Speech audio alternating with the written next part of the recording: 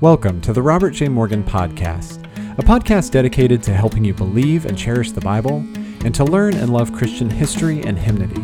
I'm producer Joshua Rowe, introducing your host, Robert J. Morgan. Rob has written dozens of books with titles like The Red Sea Rules, Then Sings My Soul, and Reclaiming the Lost Art of Biblical Meditation. Recently, Rob began a video teaching series entitled The 50 Final Events in World History, the Book of Revelation Demystified. You can use this self-paced video study for individual or group use. It includes downloadable visual aids for personal reference or for Bible teachers who want to teach this material to others. Visit robertjmorgan.com/courses and use the coupon code PODCAST at checkout for a special listener's discount. And now here's your host, Robert J. Morgan. Hello to you. This is Robert Morgan, and I'm here at my family home in Roan Mountain and away from my regular studio microphone that I usually use, so I hope that the quality of this will do. I'm experimenting with a new kind of microphone that maybe I can use when I'm traveling. We are in a series of studies called Unstoppable on the subject of going through the book of the Acts of the Apostles. And today we're looking at Acts chapter 1, verses 12 through the end of the chapter. And I think of this passage as what to do during in-between times. The apostles here were in between the ascension of Christ, which had shocked them, and the day of Pentecost, which had not yet come. There was a 10-day window, a margin of these 10 days between those two great events. I'm not sure why the Lord had a 10-day period marked out for them. It would have been wonderful if Jesus had ascended to heaven and immediately the Holy Spirit had come down on them, but there was some preparation that needed to be done. And it seems to me that sometimes we find ourselves in in-between moments of life, times when we're sort of stuck or we are stalled or things are paused or something is not happening as quickly as we want it to, and we just have to wait. Well, what do we do during that time? What did the apostles do during that time? Well, this is the subject of our study. Let's go back, and I'm going to turn here to the book of Acts chapter 1, and if you're able to get to your copy of the Bible, then do the same. And I want to review very briefly the first 11 verses. This is a tremendous prologue. In fact, the first several verses here are among the most wonderful verses ever written in terms of the way the books of the Bible open. Luke is very elegant in the prologues that he gives us of both the Gospel of Luke and in the book of Acts. And so he begins here by talking about how after Jesus rose from the dead, he presented himself alive to the apostles and gave them many convincing, many infallible proofs that he was alive. And he kept appearing to them over a period of 40 days, and he was teaching them, giving them some post-resurrection teachings about the kingdom of God. He was telling them some things that would have been very hard for them to have understood before his death and resurrection. But after his death and resurrection, he began to explain to them why that was necessary, why the Messiah had to die and to rise from the dead. This is something that was inconceivable to them until after the event had occurred and they could look back on it. Many things we can only understand after they occur and we look back on them with divine explanations. And then it says in verse 4 that on one occasion while he was eating with them, he gave them this command: do not leave Jerusalem, but wait for the gift my Father promised. For you have heard me speak about it. For John baptized with water, but in a few days, he didn't say 10 days or 11 days. He didn't tell them exactly the number of days, but he said in a few days, you will be baptized with the Holy Spirit. And verse 6, they gathered around him and asked him, Lord, are you at this time going to restore the kingdom to Israel? Now that he had died and risen again, now that he had provided atonement for the world, was he going to immediately set up his political, visible, geographical, messianic kingdom centered in Jerusalem? And Jesus said, it's not for you to know the times or the dates the Father has set by his own authority, But you will receive power when the Holy Spirit comes upon you, and you will be my witnesses all over the world. And then it says in verse 9, after he had said this, he was taken up before their very eyes, and a cloud hid him from their sight. Now, according to Luke chapter 24, the same author, we learn that this took place near Bethany. Luke 24, in fact, let's just turn over there and let me show it to you. Luke chapter 24, the last chapter of Luke's gospel, the same writer says in verse 50, when he had led them out into the vicinity of Bethany, he lifted up his hands and blessed them, and while he was blessing them, he left them and was taken up to heaven. Then they worshipped him and returned to Jerusalem with great joy, and they stayed continually at the temple praising God. So Bethany would have been near the home of Mary and Martha and Lazarus. It's about maybe 2 miles from the downtown area, the Temple Mount area of the Mount of Olives. It's not exactly across the Kidron Valley from the temple. We go up on the Mount of Olives when we visit Jerusalem, and you can look over across the Kidron Valley and see the city of Jerusalem, and there's some churches there commemorating the ascension of Christ. But apparently Jesus went a little out of town, closer to the area where today you can visit Lazarus' tomb. And it's a village.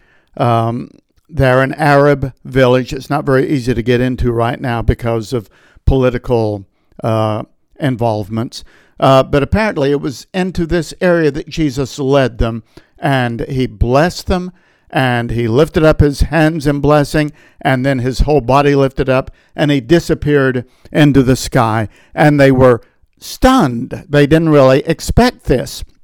So they were gazing up into the sky, and going back to Acts chapter 1, suddenly 2 men dressed in white stood beside them. Men of Galilee, they said, why do you stand here looking into the sky? This same Jesus who has been taken from you into heaven will come back in the same way you have seen him go into heaven. He disappeared from the Mount of Olives, and he will return to the Mount of Olives. He disappeared into the clouds, and he will return in the clouds. He disappeared physically and bodily. He ascended up into heaven geographically. He's going to come back down in the same way. The same Jesus, this same Jesus will come, and he will come in his own timing at the moment of his return to this earth. And Zechariah tells us his feet will again touch down on the Mount of Olives.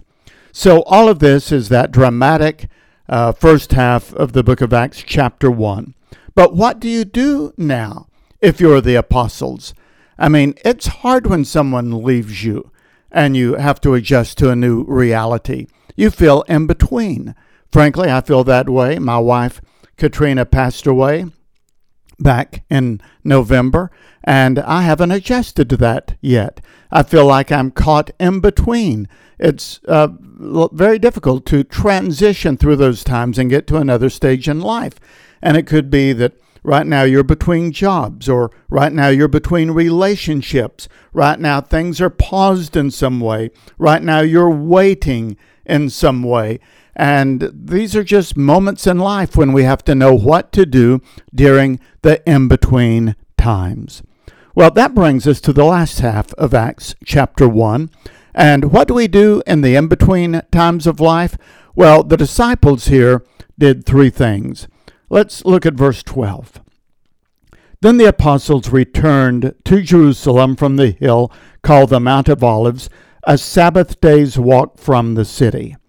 Now, this phrase, a Sabbath day's walk from the city, has given me a little bit of trouble, because if Jesus ascended in the vicinity of Bethany, which Luke's gospel tells us happened, then that's more than a Sabbath day's walk from the city of Jerusalem. But if they came from Bethany up to the Mount of Olives, and they just simply went then from the Mount of Olives into the city, then that would be a Sabbath day's walk. All this verse tells us is the Mount of Olives is about a Sabbath day's walk from the city of Jerusalem, which is about 2/3 of a mile or so. So the statement as it's given here is true. And it says, when they arrived, they went upstairs to the room where they were staying. Now notice that word staying. I just want to put a little emphasis there. They were staying in this upper room.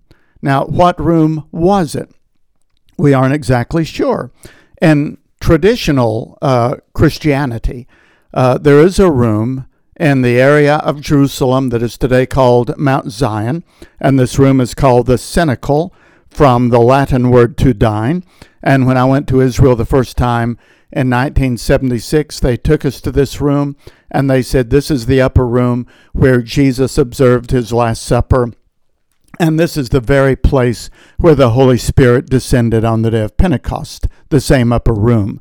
And I remember I was a college student, and I was transfixed because the thought of being in that room, the very room where Jesus had the Last Supper, the very place where the Holy Spirit descended on the day of Pentecost, overwhelmed me. I thought, oh my goodness, and I tried to stand there and memorize every element of the arches in the room, and I felt this must be the holiest site in the world. And it was only later that I learned that that is simply a traditional site. No one knows if it's truly the upper room, and in fact, the building itself wasn't there in the first century. It was built by the Crusaders, and I became very cynical about this place that is called Cenacle, Cenacle, Cenacle, the traditional upper room. Just below that, by the way, is a tomb they also say is the tomb of David, but that cannot be verified. So in this one house on Mount Zion, which dates from Crusader days, in the first floor there is the purported tomb of David, and on the second floor there is the commemorative site of the Last Supper and the Day of Pentecost events.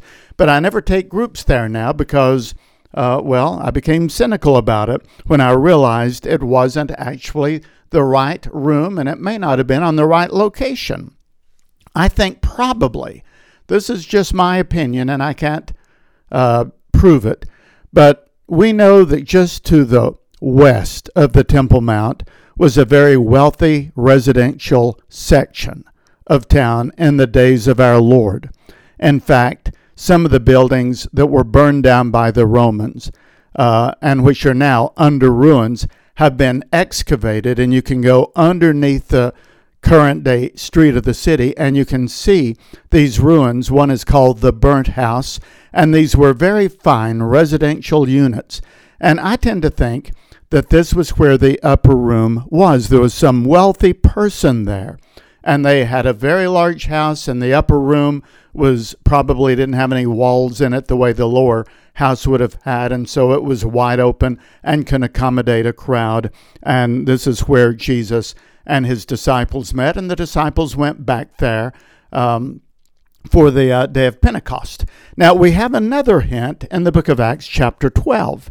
We don't know if this is exactly the same place or not, but when Peter was released miraculously from prison, it says in Acts chapter 12 and verse 12, he went to the house of Mary, the mother of John, also called Mark, where many people had gathered and were praying.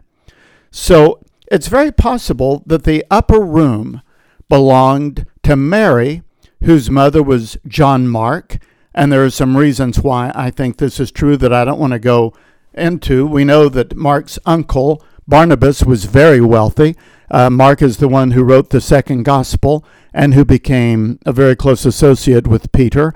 So enough of all of this. I'm just saying that this upper room was apparently a very wonderful house by a wealthy person who was sympathetic to the Lord Jesus, or who was a believer, and Jesus knew them. Those connections were there. He would stay with them, and this home was available, and it was big enough to accommodate the 120 that we said were here.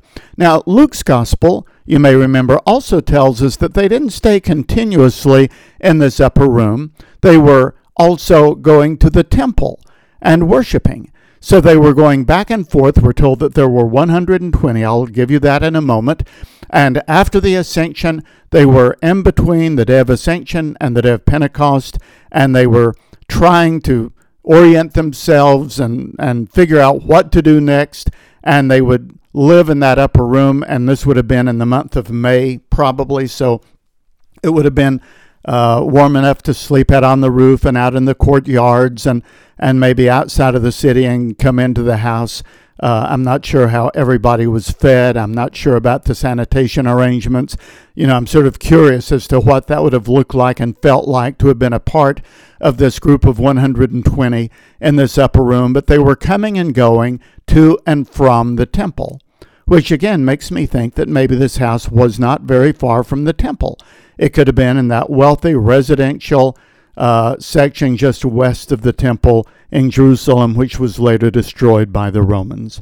So it says in verse 13, they went upstairs to the room where they were staying, and those present were Peter, John, James and Andrew, Philip and Thomas, Bartholomew and Matthew, James the son of Alphaeus, and Simon the Zealot, and Judas the son of James. This is the 11 surviving apostles. Judas, of course, had killed himself. But now we have the 11 apostles, and it says in verse 11, they all joined together constantly in prayer. So the first key word here is staying. These people stayed together. They stayed in the same house, in the same vicinity. They went back and forth in groups to the temple. They were fellowshipping. They were supporting one another. And when we are in between times in life, when we're a little disoriented, when we've lost someone, for example, that we love, when we're in between points in life where we have routines and orientations, when we are in between jobs or in between relationships, then we need a group of people around us that will support us. That's no time to go off by ourselves and be very much alone. I remember when Katrina was during the last days of her life, just about every member of my family moved into our house. They slept on our mattresses. They were in and out of her room all the time, and they were such a support to me. When traumatic things happen, we need one another. When we are waiting and frustrated or eager and full of anticipation, but things aren't unfolding yet, then we need one another. We need the support of one another. And so they were waiting together, staying together, but then they were also praying together. It says there in verse 14, they all joined together constantly in prayer, along with the women and Mary, the mother of Jesus, and his brothers. So this is very wonderful. Here you have not only the 12 apostles and presumably, or the 11 surviving apostles, and presumably some of them were married and they had children. You had others who had been following Jesus from the very beginning, disciples that aren't necessarily mentioned by name in the Gospels, but they were following him. You also have a group of women, and these are mentioned, some of them in the book of Luke chapter 8.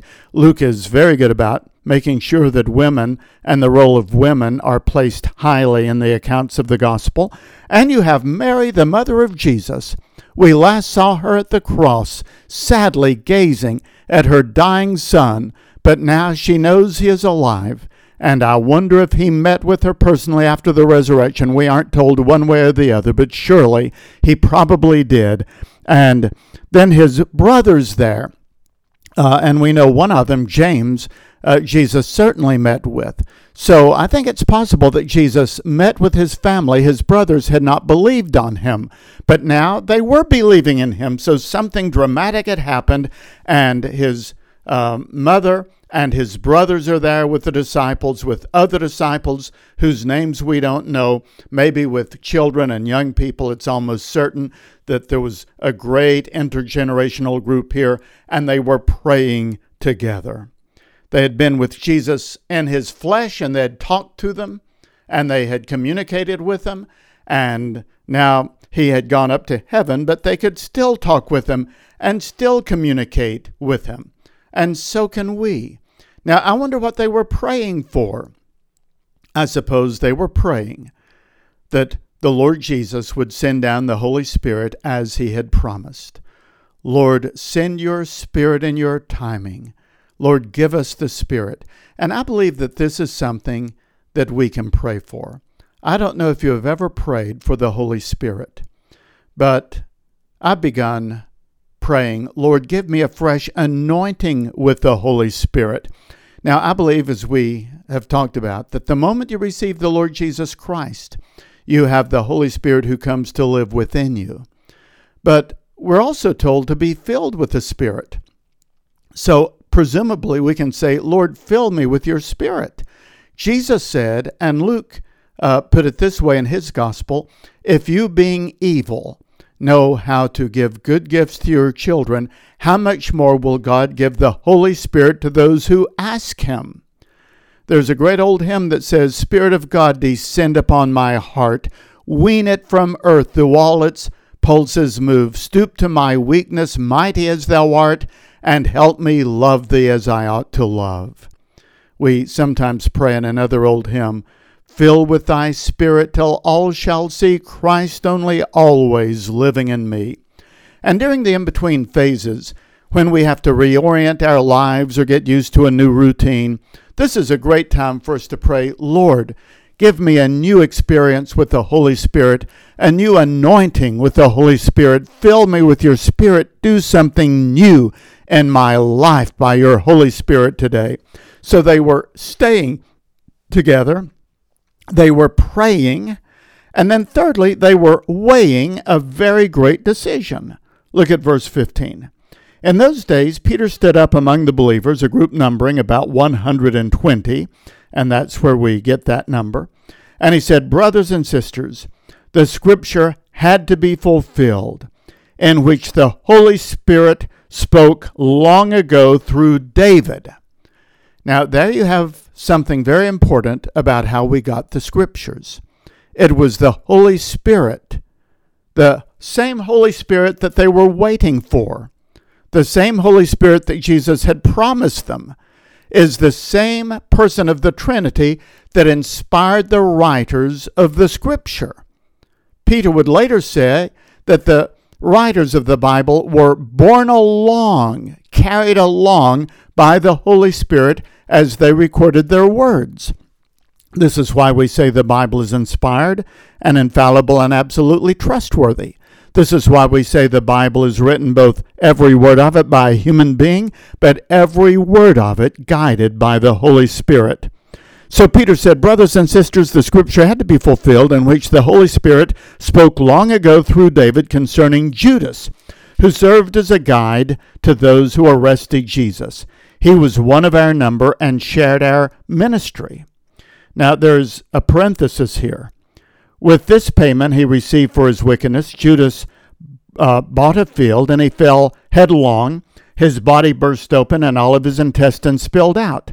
Everyone in Jerusalem heard about this, so they call that field in their language Akeldama, which is the field of blood. Luke inserts this parenthetically. But Matthew says it a little bit differently. Matthew says that he had this 30 pieces of silver that Judas did, and he threw it back into the temple at the priests. He was full of remorse. He went out and hung himself, and the priests used the money to go and to buy a field, which became a place of burial for those who had nowhere else to be buried. And but these two accounts are easy to reconcile. Apparently, this field was purchased. Judas went there. He hung himself. His body bloated. And when he was untied, or when the rope was cut, or when the rope broke, then his body fell. And we have this rather loathsome description of all of his intestines spilling out. And there wouldn't have been a contradiction, because Luke says everybody knew all of this. This was very widely known. So people would have said, oh yes, we know exactly the sequence in which it happened. So this was the sad end of Judas. For, said Peter in verse 20, it is written in the book of Psalms, may his place be deserted, and let there be no one to dwell in it. Now, Peter here is going back to the book of Psalms, which was inspired by the Holy Spirit through David, to give us a prophetic word to tell us that what happened to Judas was not unexpected to God, that what happened when Jesus was betrayed had been foretold from the very beginning. And if you go back to Psalm 69, I'll turn there very briefly, Psalm number 69, then we have a passage that sounds quite messianic. It sounds as though the writer here is talking about what happened to Jesus. Psalm number 69. So if you'll look at verse number 19, the writer says, "You know how I am scorned, disgraced, and shamed. All my enemies are before you. Scorn has broken my heart, and has left me helpless. I looked for sympathy, but there was none, for comforters, but I found none. They put gall in my food and gave me vinegar for my thirst." This sounds like the scene from the cross. May the table set before them become a snare. May it become a retribution and a trap.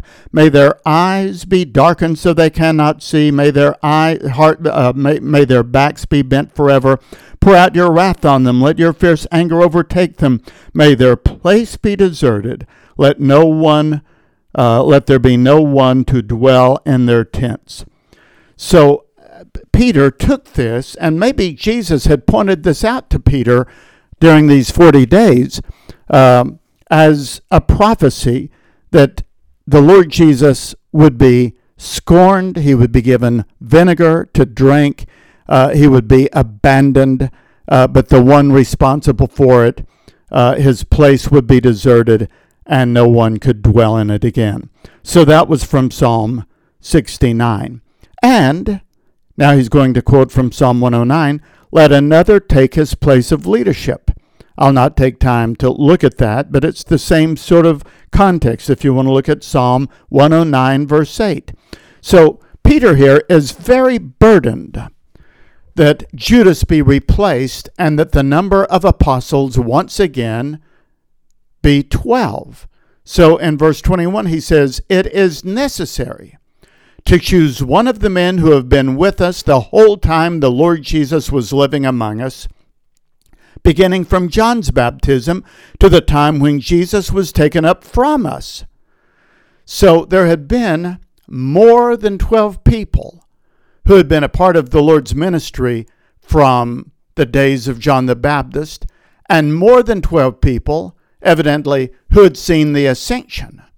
There was a group of people, a larger group than the 12. The 12 had been chosen out of this group, but Jesus had a larger group of disciples than just these 12.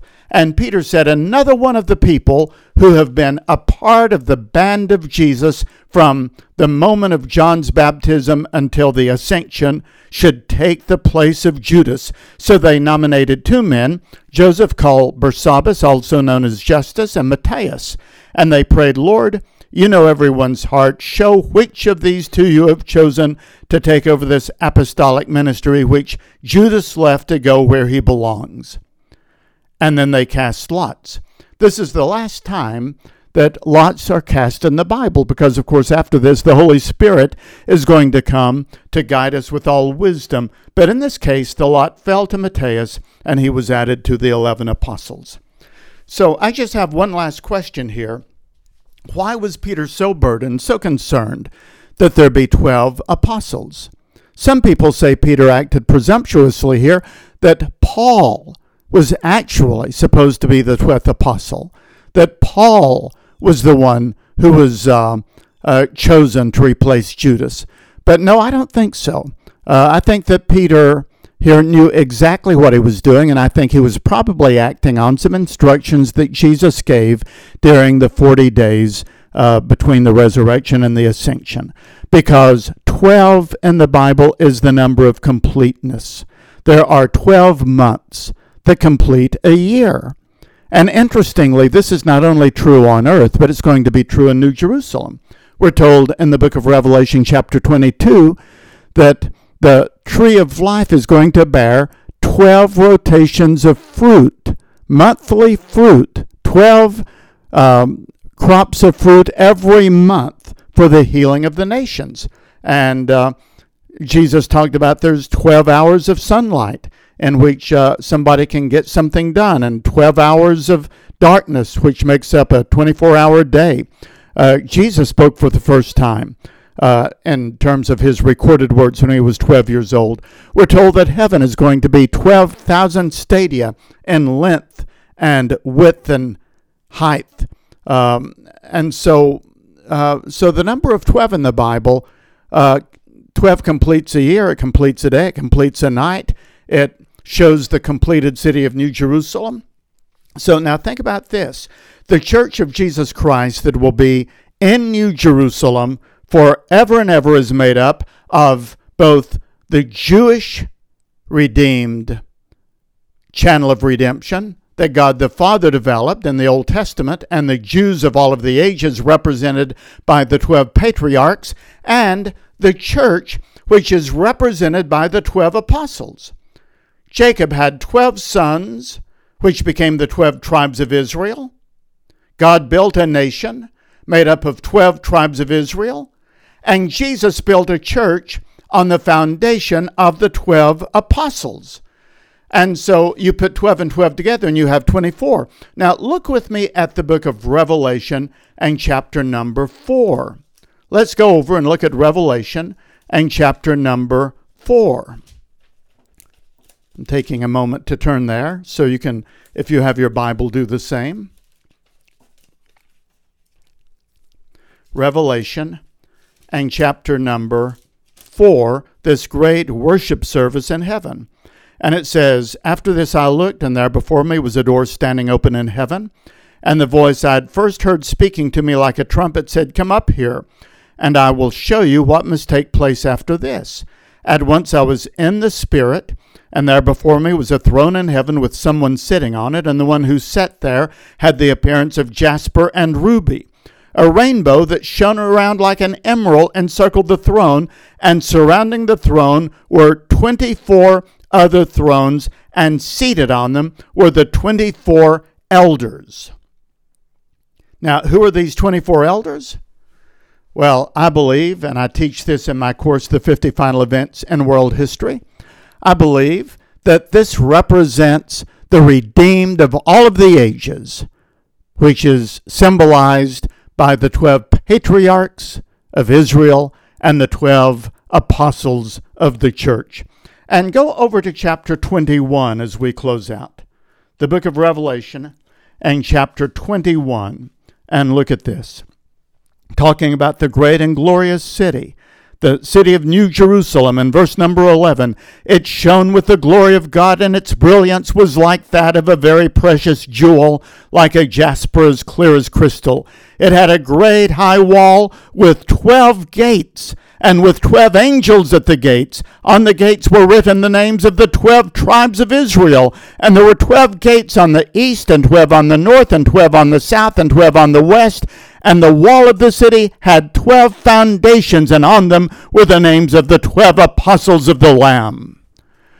So there had to be a 12th apostle, because the city of New Jerusalem has 12 gates and 12 foundations, and it represents all of the redeemed of Israel who have come through the channel of Israel and through the channel of the church to make up the great eternal city of God. So here we come back to our original question. We should never lose time when we are in between, when we feel like we're in transition, when something has happened but something else hasn't, and we feel like we're in this strange in-between time. What should we do? We should stay and pray and weigh. Stay close to those who can support you, and pray for God to give you a new, outstanding dose, anointing, empowering by the Holy Spirit, and weigh the immediate decisions that you need with an open Bible before you, trusting God to guide you, and prepare as best you can for what God has for you to do next. And what comes next is the day of Pentecost, and we'll look at that next week. Thank you so much for joining me for this podcast and our study through the book of Acts. This is Robert J. Morgan. This podcast, Unstoppable, was produced by Joshua Rowe and Clearly Media. It was edited by Elijah Rowe, and music is by my friend Jordan Davis. For more information about all of our resources, please check out my website, robertjmorgan.com, and may the Lord bless you richly until we meet again.